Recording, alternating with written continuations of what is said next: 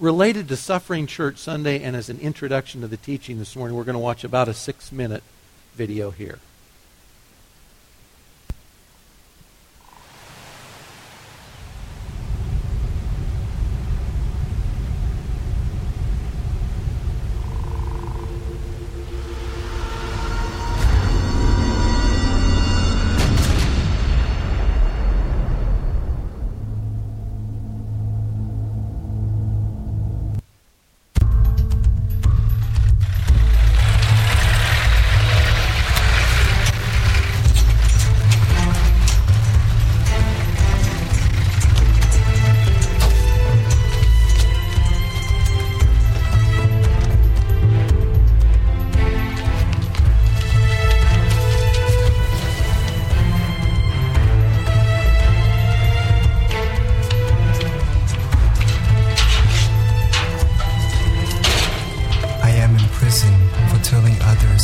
Jesus.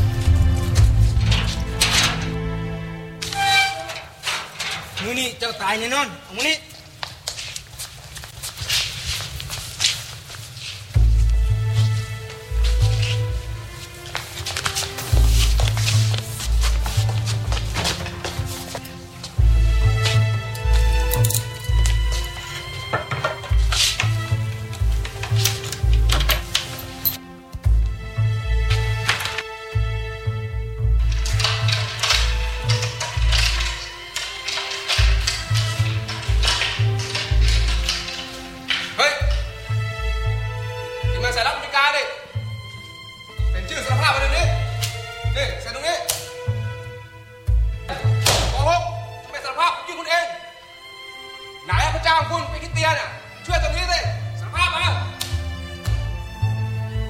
I don't know why they didn't shoot me. The interrogations are the only time I am out of solitary. I am losing hope and fear I have been forgotten. I recite Bible verses to myself, but the words are getting harder and harder to remember. I can handle the torture, the starvation, but I desperately need my Bible. Every day I pray over and over for God to give me a Bible.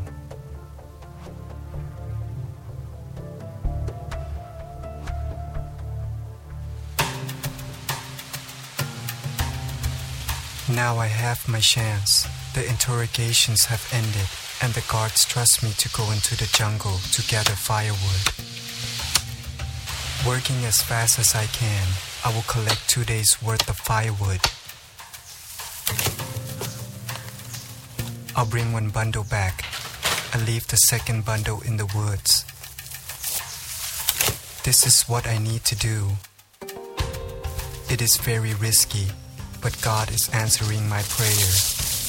I will risk everything to have a Bible.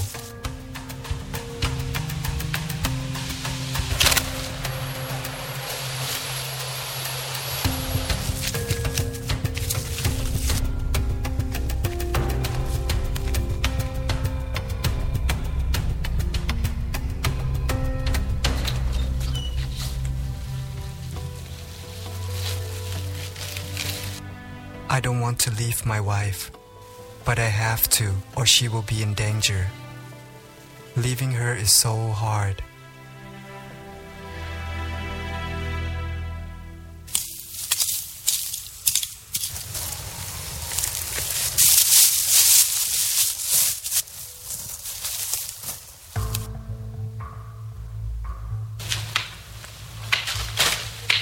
God has answered my prayer. I have a Bible, but I must be careful.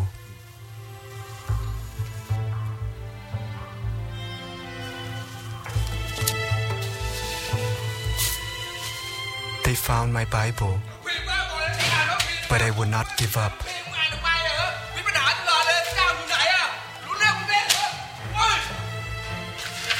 I will bring in more Bibles. I will read God's word every chance I get.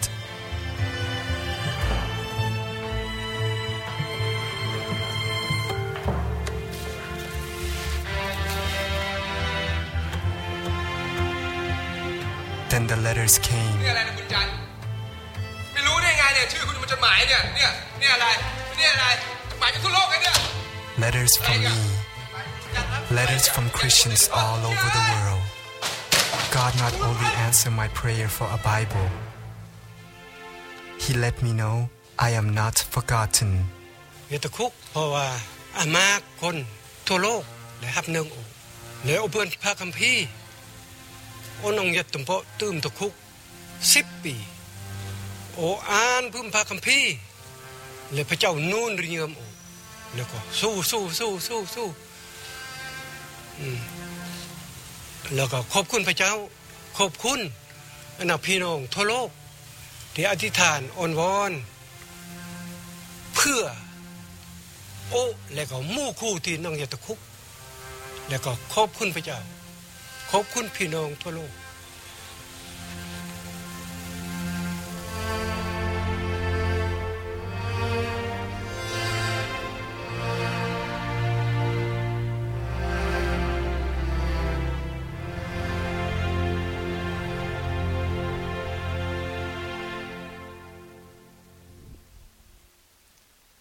It's a little convicting to, guys, sorry, I'm working off my laptop up here for the first time. My printer went out this week. Okay. It's convicting to watch that, isn't it? I mean, if your house is like mine, I've probably got 20 Bibles in my house, guys, and I use them for different reasons, but I mean, lots of us have Bibles at home, and they sit on the shelf, and they collect dust, and here's a guy who basically is willing to go into solitary confinement, do anything possible just to keep a copy of God's Word. And isn't it interesting there at the end? I love the way this ended simply. Please pray for the persecuted. You guys know, obviously, it was a dramatization, but the guy at the end, that's him. That's the face of the suffering church. That was his story in prison for over 10 years. What would you and I do to get a Bible? Or what would you and I do so that we could share the truth of the Scriptures, God's Son, ultimately, with others? And to the point of today in Suffering Church Sunday, and the theme we'll be looking at out of the text here in just a minute, is the whole issue of prayer. And are we praying for each other?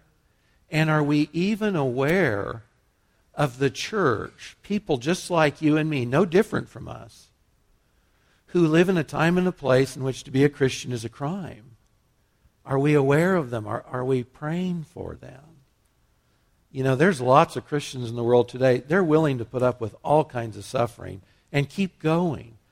But the encouragement that we can give them through letters and through prayer, you can't put a price tag on that. You can't say what that's worth. It's inestimable. Are we praying? The Apostle Paul knew a thing or two about persecution. Think of his life for just a minute. This was a guy on one hand who, like the suffering, persecuted church today, suffered and was persecuted for Christ's name and cause. So, you know, you read his biography, and we know he's imprisoned, and he's beaten, and he's whipped. He's stoned, apparently to death. He's seen the suffering and the persecution part of life for sure in spades. But then also, here's a guy who had seen Jesus personally after the resurrection on the road to Damascus. But then beyond that even, here was a guy who'd been to heaven itself. 2 Corinthians 12 talks about been to heaven itself, seen God in heaven, seen things that he came back and said, I can't even tell you about these things. I don't have permission to even tell you what I saw.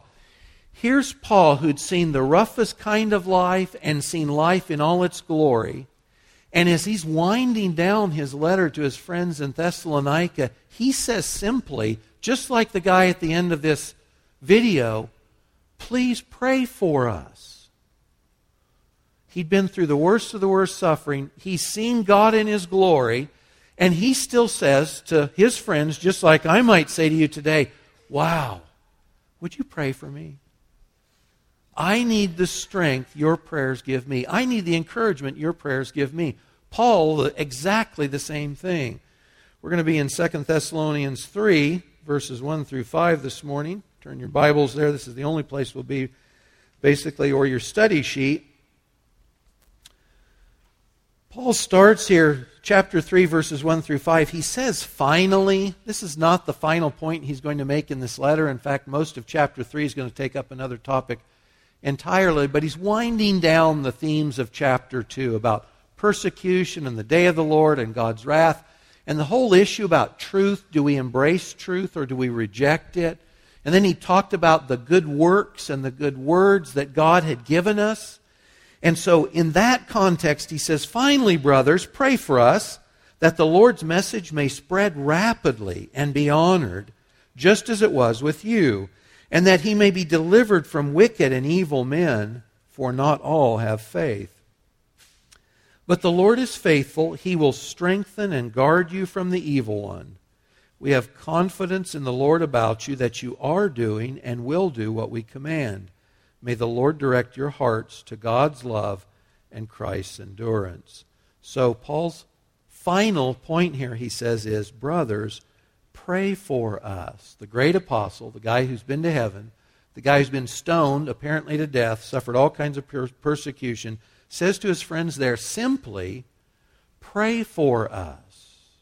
And if you go back to his first letter in that last chapter, he was winding down there, he said exactly the same thing there too. Brothers, pray also for us. I love this, that Paul keeps this so simple. Pray for us. I think in general, we, and when I say this, I mean we, the church in the West, primarily we at Lion and Lamb, we, me, and you, I think we have a great temptation to live a very shallow kind of Christian faith. And one of the ways you can ask yourself if I'm serious and if I'm maturing in the faith is, am I, like our friend in the video, am I giving myself to the truth of God's Word? Am I in the truth? Do I value what God values, the truth which He's put in His Word, which this guy's willing to stay in prison just to get a copy of God's Word? Am I living in the truth of God's Word? The other one is, am I praying? Am I praying? You know, for a Christian, prayer should be like breathing, something we do all the time. That it's a natural part of our life. It's not a special thing we do just before meals or at church on Sunday. It's part of who we are and what we do. That prayer is a normal part of our life.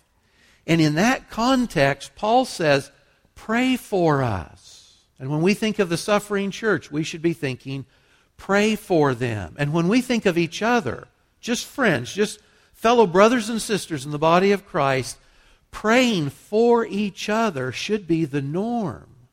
It should be the norm. You know, for this guy in the video, isolated and all by himself, you can imagine the temptations to feel like you've been forgotten by everyone. You've been forgotten by God. And he gets some letters from people in the West, and he's reminded, I'm not alone, I'm not forgotten, and people are aware of my circumstances, and they're praying for me. And for him, that's the difference between despair and hope. It's the difference between feeling like I'm isolated and I've been left all by myself, and no, other people still know about me, they care about me, they love me, and they're praying for me. And guys, that'll take you down the road. We've talked about this routinely in the past, but when someone tells me they have past tense or they are present tense praying for me, that's the best thing I can hear. The greatest gift we can give each other, certainly one of them, is simply to pray for each other. It's to pray for each other. And here is this great apostle who's been through hell and high water, seen sort of the most difficult aspects of life in suffering, seen the most glorious aspects of life in heaven itself. And when he's leaving his friends here in this letter, he says, guys, would you pray for me? Would you pray for us? You know, if we're feeling down, it's prayer, it's the knowledge that other people are praying for us that gives us a sense of strength or hope or encouragement. And if you don't hear anything else this morning, if you just hear that call to pray for your brothers and sisters in Christ, that would be it. That'd be it. This isn't complex. It's not complicated. This doesn't require a lot of work on our part, but simply a commitment to pray for each other can make all the difference in the world for somebody who's down. And by the way, you can't tell where someone's at spiritually or emotionally in their walk with Christ based on what you see on the outside. You know, most of us here are pretty good at putting a good face on life. How are you doing? Just fine. You know, my life's actually falling apart, but no, I'm just fine. You can't tell by what people say in a quick moment or see their face how they're doing. We need to pray for each other. And Paul says, as he's winding down this letter, guys, pray for us. Pray for us. We'll get in a little bit to, and we'll pray for you. What a great relationship. If you've got a relationship with others based on prayer, it almost can't get better than that. Pray for us, Paul says. If we love each other, if we believe God answers prayer, prayer should be simply a natural part of our relationship with each other. So Paul says, guys, pray for us. Now, it's interesting what Paul does not ask prayer for. Paul has health issues. We think it's eye problems from Galatians, his letter to them. Paul could have said, hey, would you pray for my health? I'm struggling here physically. And that would have been a legitimate request for prayer, but he doesn't. And, you know, Paul in his life, he'd gone through these experiences of no food, no place to lay his head, you know, cold prison cells, etc. He might have said, hey, would you pray? I'd like to get 3 square meals a day for a while and a soft bed, you know, a place to lay my head. Great things that all of us would appreciate at any time of life, you know. Fine to pray about and for, but he doesn't. You know, Paul could have asked for any kind of, let's say, financial support so he can pay the bills and take care of the fellows that travel with him in his entourage. And that would have been a fine prayer too. Absolutely fine. But he doesn't.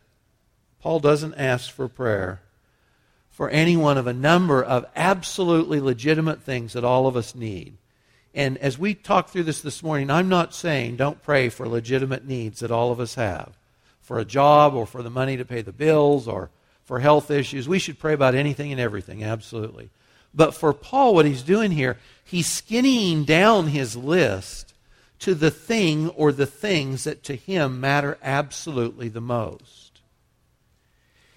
If you or I are asking someone else for prayer, and let's just say you say, I can ask for 1 or 2 things. In my life right now, what would be the 1 or 2 things I would ask someone else to pray for? And that's what Paul's doing. Sort of in the priorities of life, I look at my life, where I'm at, what God's doing, the needs in myself or around me. What would be the 1 or 2 things, forgetting everything else, what would be the 1 or 2 things that I would consider indispensable if someone else was praying for me? That's what Paul does. And so look at what he does ask prayer for. Back at verse 1. He says, pray for us that the Lord's message may spread rapidly and be honored just as it was with you. When Paul asks them to pray, it's not actually for himself in the sense that he's going to get a benefit of some kind. What he's asking prayer for is about his ministry to declare the truth about Jesus Christ to the world around him. It's not about the things he wants. It's not even about his personal needs. When Paul asks for prayer, he asks that God's word through his ministry would be expanded and would be accepted as the Thessalonians had accepted it. Now, looking at this in the Greek, the Lord's message is the Lord's word. Logos, God's word. My request to you for prayer is that God's word, through me, it says spread rapidly. This is a word that it means I'm taking a fast walk, or it means I'm running quickly as if I've got a path in front of me and I'm running down this course. Paul says, may God's word through me, may it spread rapidly as someone running a race course, and may it be honored, and that word is glorified or magnified. So Paul asks them to pray that God would continue to use him to spread the truth of God's word rapidly, quickly, in a way that would be honored and accepted just as it had been for these folks in Thessalonica. That's Paul's request for prayer. It has nothing to do with his own benefits. It has nothing to do with personal needs. He said, if I skinny down all the things I could think about to ask you for prayer, this is really my bottom line. I just need to make sure I get done the job God's given me. That I'm a herald. I'm this unique spokesman for God to the Gentiles, and I want to finish my job. And God's using me to proclaim the truth about Christ to the Gentiles in my time and in my world, and I want to make sure I get the job done. God's word would spread rapidly. It would be honored and glorified just as it had been in Thessalonica. Now, lest you think that this is sort of unique, Paul elsewhere asks for prayer for himself. He doesn't. He's actually spot on here, just as he's been in other times. So if you look at the end of the letter to the Ephesians in chapter 6, Paul there says exactly the same thing. Words are a little different, absolutely the same meaning. In that context, he says, pray also for me, that the message, the word, may be given to me when I open my mouth to make known with boldness the mystery of the gospel. Pray that I might be bold enough in him to speak as I should. Now, you've got to realize that when Paul's writing this letter, he's talking about boldness. He's in prison. And when he asks them for prayer, he doesn't say, would you pray that God gets me out of prison? I think that's what I would have been asking prayer for. Could you get me out of here? Could you get me back to my family and my friends? Paul's in prison, and he doesn't ask that they pray for his release. He prays that he'll be bold, that he will speak courageously. You can imagine if you're proclaiming God's word and you get hammered, you get knocked down, you get thrown in prison, you might have a temptation to say, I better slow down a little bit here. I better think about this. I better parse my words. Maybe I better get in line and be careful or more careful about what I say. But when Paul asks for prayer there, as he sits in prison, he says, guys, would you pray that I'm bold? That I don't cave to fear or anxiety? Would you pray that I'm bold and courageous and that I continue to proclaim the truth God's commissioned me to do? That's what he asked prayer for there. So his big deal is, guys, when you pray for me, pray that I'm successful in discharging the responsibilities God's given me to proclaim Christ to the nations. And that the word I preach would be God's word and it would be accepted by those who hear. He prays one other thing here in verse 2, or asks for this in prayer. He says, pray that we may be delivered from wicked and evil men, for not all have faith. I think Paul's inference here is this. He says, guys, would you pray that I can escape people, men, government, that would have the effect of shutting down my ministry? Would you pray that evil and wicked men are not successful in keeping me from discharging my responsibility to proclaim the truth? Evil men were after Paul for sure. And of course, at the end of his life, he is beheaded. He's executed by Nero for his faith. But at that point, we know, because he says so to his friend Timothy in 2 Timothy, his last letter, he understood then, I have finished the course God gave me to do. I fought the good fight and I kept the faith. So at that point, he knows he's at the end of his life and his race is over. He was successful. But at this point, he's saying, guys, I'm not done. And I know God has more work for me. So when you pray, also pray that evil and wicked men would not be successful in shutting down my speech, my proclamation of God's truth, and primarily the gospel of Jesus Christ, the truth that we're sinners in need of a Savior, and God's taking care of that through Christ. Pray that I'll be delivered from evil men so that I can finish my race. So when Paul asks for prayer, it's not about personal comfort, it's not about a better lifestyle, shinier appliances, whiter teeth. It has everything to do with what has God called and commissioned me to do. Would you pray for me so I can fulfill my calling by God? That's what Paul asked prayer for, to fulfill his race, to finish his course. So Paul says, guys, would you do this? Would you pray for us? Would you pray for me? And then he turns around and says, and we'll pray for you. We are praying for you. If you go down to verse 5, Paul says there, may the Lord direct your hearts to God's love and Christ's endurance. May the Lord is a prayer. May the Lord direct your hearts to God's love and Christ's endurance.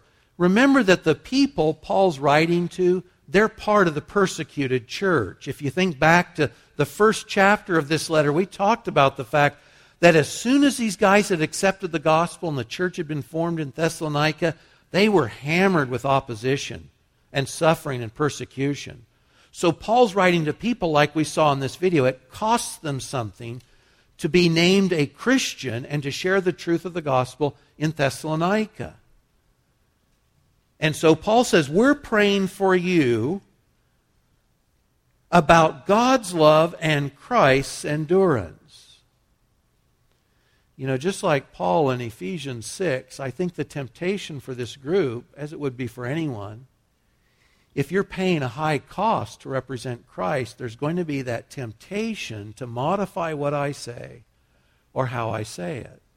And so he directs them in his prayer to the things he believes will be able to help them keep their eyes on the prize and finish the course God set for them.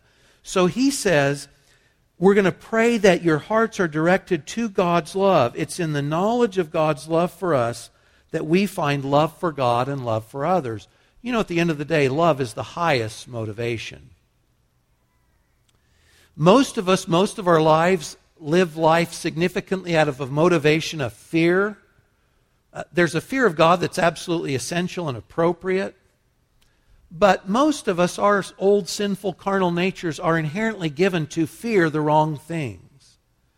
And we live lives that are based on fear, avoidance, anxiety. Fear sometimes will get you some positive results, but it is an inadequate motivation in Christ's cause to serve in His name. Love is the motivation that you and I need to serve Christ, His cause, and in His name. And so Paul says, we're praying for you that your hearts will be directed into the love of God. When you get an idea of how fully and completely God loves you, the love inside you for God will be magnified and will grow. That's the response of seeing how fully God loves us. If I'm a fearful Christian, I still don't get how God loves me, how fully God loves me, because my knowledge of the love of God dispels fear. If I know God loves me, ultimately that dispels fear. And love is the motivation. Love for God is the highest motivation you and I can have for anything we do on the earth. So Paul says, I'm praying for you that your hearts will be directed into the love of God. And that you'll see God's love for you, God's love in you will rise up, and God's love for others in you will rise up. And you'll be able to finish your course. You'll be able to face your persecution and your rejection because God's love is adequate for that. So to those who are persecuted, he says, I'm praying for you that you find more of God's love, the truth of God's love. He also says he's praying that they'll be drawn into Christ's endurance, because it's in the knowledge of Jesus' endurance for us to the point of death on the cross that we find our endurance for the race and the road God's appointed for us. You know, in Hebrews 12:1, the writer there says, let us run with endurance the race set before us. You know, sometimes we feel good if we have one good day. You know, I got up, I met with the Lord, I prayed. Smoking, you know, that's success, one day. You know, but this says we've got a race, and it's not a dash, it's a long run. It's like a marathon. And this says we've got to run with endurance the race set before us. And guess who ran with endurance? Well, Jesus did. Jesus ran with endurance the race set before him for the joy he knew lay ahead. And so Paul says, when I pray for you, I pray that you're caught up in God's love on one hand, and also on the other that you're caught up in the endurance that is Jesus Christ's. Because when you see His kind of endurance, that same kind of endurance in you will be engendered. You'll be encouraged by that same thing. And we can say Jesus endured to the point of the cross for the joy set before Him. And Jesus modeled an example of endurance, and Christ's life in us is endurance. So Paul says to the persecuted church in his day, I'm praying for you that your hearts are directed into the love of God and into the endurance of Jesus Christ. That's what will take you down the road. And that's exactly the same and true for you and I as well. I'm going to skim through some verses very quickly just to cover some other bases on what Paul had been praying for his friends here. In this same epistle, in the first chapter, he says in chapter 1, we always pray for you. Paul lived a life of prayer. We always pray for you that our God will consider you worthy of His calling. That by His power He'll fulfill every desire for goodness in the work of faith so that the name of our Lord Jesus will be glorified by you and you by Him. We're praying God continues to consider you worthy of the calling. That means you continue to be a part of God's work on this earth. We're praying that you continue to be a part of what God's doing on this earth, that Jesus Christ may be glorified. And you'll be glorified in Him too. That's what Paul's praying. In chapter 2, this was the passage we looked at just a couple of weeks ago. May our Lord Jesus Christ, this is another prayer, and God our Father encourage your hearts and strengthen you in every good work and word. Paul says, guys, I'm praying for you that you're discharging the responsibilities God has for you in every good work and every good word. Same things he's asking prayer for himself. Back in his first letter, 1 Thessalonians 5, verse 23, may the God of peace, this is another prayer, may the God of peace Himself sanctify you completely. God's holy, he says, as His people were to be holy. And Paul says, I'm praying that you're holy, that you're set apart to God and His purposes, that Christ's life, which is your life, is fulfilled in you, that you've become the person in Christ God means you to be, that we've left behind old things and old ways. Paul says, I'm praying that you'd be holy. So combine these, and this is what you see, Paul's priorities in prayer for his friends in Thessalonica. May they know and live in the power of God's love and Christ's endurance. May they continue to be used by God for goodness and works of faith. May they be encouraged for good works and good words in Christ's name. May they be kept fully holy until they see Jesus. Now, just with that in mind for just a moment, ask ourselves, when we pray for each other, do our prayers look anything like this? Now, again, I know that it's absolutely legitimate to pray for the daily needs, and God does that. I mean, He encourages us to, right? Give us this day our daily bread, the things that concern us today. So that's all good and that's appropriate. But when we pray for others, in the big picture, do we pray Paul's kinds of prayers? Because Paul had Christ's mind, and this means he was praying God's will for these folks. When we pray for each other, our prayers at some level and with some consistency should mirror these kinds of requests. You know, and I think if we listen to ourselves or think about the things we ask for in prayer, probably most of the time this is not how we're praying. Strengthened with God's power to fulfill the responsibilities God's given us. Discharging those good words and those good works God's given us uniquely to do. We're not all Paul, clearly. We're not apostles, for sure. So our responsibilities look differently, but in our sphere of influence, we should be praying for each other similar prayers. That we're answering the call, that we're following Christ's lead. That we're not shutting down, that we're not caving in, whether it's to our own sins or outside pressures. But that we're praying for each other, that we're staying in the race, that we're staying in the game, that we're sharing God's Word in all the ways He's given us to, and those good works God's called us to, that we're pitching in. That's what we're doing. Paul prayed that for his friends, and at least a good part of the time, this should be a mirror on our prayers for each other. It's the big picture. Now, all of us are different, and we all have different spheres of influence. So if I pray for someone here, I might pray for a father that he's loving his wife and speaking the truth of the Scriptures to his children. He's discipling at home. Or to a wife or a parent, something similar.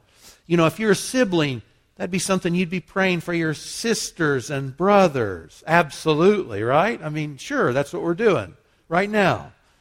Old hat, for sure. You know, but applicationally, we should be thinking about each other and that sphere of influence, that role of life, and how is it that God wants to use my friend there? That's what I should be praying about. That's at least a significant part of what I should be praying about. Now, if I think of any individual in here, or if you think of me and we're thinking about prayer, and we're thinking about the high and glorious call of God on our life and the good works and the good words He's called us to, and then we take a look at the person we're praying for, thinking of God's high and lofty claims and calls and this person, and we see the disparity between the two, we might not pray with much encouragement or hope. Do you know what I'm saying? Yeah, so you look at it and you say, man, Lord, Mike's, you don't have much to work with there. You know, he's not what he should be. I mean, you know, the poor guy, he doesn't have a clue yet. So, Lord, if I'm praying for Mike, I'm like, wow, I'm discouraged. Because I know Mike. Okay? I know him, and I know his weaknesses and all this stuff. And if Paul was thinking that way too, you know, he probably wouldn't have been very encouraged either, because while these guys have been faithful in the face of persecution, they've got immorality issues big time. They've got work issues big time. They are anything but perfect. These are not stellar Christians he's praying for. So when Paul's looking at his friends there, what gives him encouragement to pray? How can he pray about this high and lofty call and discharging these responsibilities? Look at verse 3 and 4. He says, the Lord is faithful. He will strengthen and guard you from the evil one. We have confidence in the Lord about you that you are doing and will do what we command. What's Paul's encouragement in prayer for his friends based on? It's not based on his friends. It's based on God and God's faithfulness. When Paul prays for them, it's a group of immoral people. It's a group of people who don't know how to go to work and keep a job. And when Paul prays for them, he says he prays with confidence because he's entrusting them to God and God's faithfulness. When you and I pray for each other, if we're looking at each other, we may grow discouraged and say, Lord, they just don't have it in them. They're not up to the call. They're not up to the task. And that may very well be true. Probably is. But Paul says, no, when I pray for you, I'm basing my confidence in prayer on God, God's power, God's work, God's Spirit, not on you. We're participants in that, of course, as individuals, but Paul's confidence in prayer is not based on their innate abilities. And when we pray for each other, we can afford not to grow discouraged because our confidence in each other isn't ultimately in each other. It's in God's work and faithfulness in us. Now, as he winds down this letter, Paul says, pray for us, we'll pray for you. Guys, what better benediction can you think of than that? Do you remember the scene in Acts 20 where Paul's leaving his friends from Ephesus and Miletus, and they're gathered there on the beach, and it's elders from the church, and it's his friends, it's people that know him and love him. Do you remember how they part? They're praying for each other. They're praying for each other. This is the best benediction we can give each other. You know, when we leave, when we separate from each other for a day or a month or a year, what better benediction can you give than saying, pray for us, pray for me, and we'll pray for you. I'll pray for you. If we go away, we can do this on any number of things. You know, we're confronted with truth in the Scripture and it calls us up. And if we hear a teaching on prayer and we don't pray, we're just wasting our time. We're just playing church. We're religious hypocrites if we don't pray. God calls us to pray. Paul's our example. Christ ultimately is our example. There's a great quote that says, the greatest argument for prayer is the praying Jesus. If God the Son on earth prayed, you know what? We better too. If God the Son on earth prayed, we better pray too. We need to pray. Guys, this is not a heavy burden. This does not require a lot of us. This just requires the thought of mind. I'm thinking about God and I pray. I think about my friend and I say, Lord, would you bless them? They need your help. Or I confess. Prayer is just communication. It's not complicated. We're talking to God. Are we Christians? We have His Spirit. We're in relationship with God. Prayer should be like breathing. We should be praying. Let's not go home and not pray. We need to pray for each other. Just like Paul was saying here, pray for us, we'll pray for you. We need to pray for each other. You know, the church prayer calendar is a great way to do that. If you're a regular at Lion and Lamb Church, your name's on that calendar. And so other people in the church are seeing your name on that day and they're praying for you. That is really cool. And when you're praying for other people on that prayer list, you'll see that it changes the way you think about them. And when you pray for others, there's a fellowship that you cannot have apart from prayer. And when you find yourself praying for others, you'll find that you have a fellowship and a closeness to them you don't if you don't pray for them. You'll care about that person in a way you didn't before. They'll mean more to you because you've prayed for them than they did before. We should be praying for each other. The prayer calendar is a great way to do that. You know, there's a group of gals in this church that have been gathering every first and third Tuesday at 7 o'clock at Pat's house for 8 to 10 years praying for this church. You know, I don't know what God has spared us because of that, but I know God has helped hold this church together and help us grow, I think, in the ways He wants us to, because there's been a group of women praying twice a month, every month, year after year after year. I know God's used that. I don't know all the ways how, but I know He has. This church gathers every third Sunday evening at this facility, 6 to 7:30, to pray. I loved Brent's comment during announcements. Our turnout last month was pathetic, frankly. And a lot of people were gone. It couldn't be helped. But guys, we need to pray as a church. If we're not characterized by the truth of God's Word, not just in our hand or on our shelf, but in our heart, we're learning it, we're living it, we're doing it. And prayer, we're just playing at church. We're not even in the game. We're not in the arena. You can't be in God's arena, in His work, if we're not embracing the truth of God's Word, acting on it, and praying. Sort of it's the breathe out, breathe in of spiritual life. The truth and prayer. Breathe out, breathe in. In your home groups, in your groups, small groups, guys and gals, we should be praying with each other. How about this? Email and Facebook. I don't Facebook, and I'm not going to. And I don't care what the appeal is. I'm not going there. But I know most of you do. Do you put prayers on your Facebook walls? When you go to other people's Facebook walls, do you put prayers there? What a great way to pray for each other. If that's our method of communication, what a great way to do it. And that everyone who visits your page or their page sees we're praying for each other. That's a part of who I am. It's part of my identity as revealed electronically on the internet or by emails. You know, you can add a signature to your name, to every email you send out. What a great place to put a scripture verse or a prayer for the people you're emailing. We live electronically. We live on the internet. Does the fact, hopefully, that we pray, is it reflected in that existence? We obviously need to be praying with our families. We need to be praying with our friends, with the folks you live with the Christians you work with, go to school with. We should be praying with each other. We try to be faithful as a church, too, to pray for our missionaries. I was blessed when a family that's joined us within about the last year said they were visiting and they saw the missionary posted on our overhead, and we prayed for that missionary that morning. They said they knew that we were serious about missions because we were praying and highlighting our missionary. And we support, through Gospel for Asia, we support a group of missionaries as well as local and distant groups that serve in Christ's name. And we want to be serious about praying for those we support financially. Financial support's great. Prayer support and financial support is even better.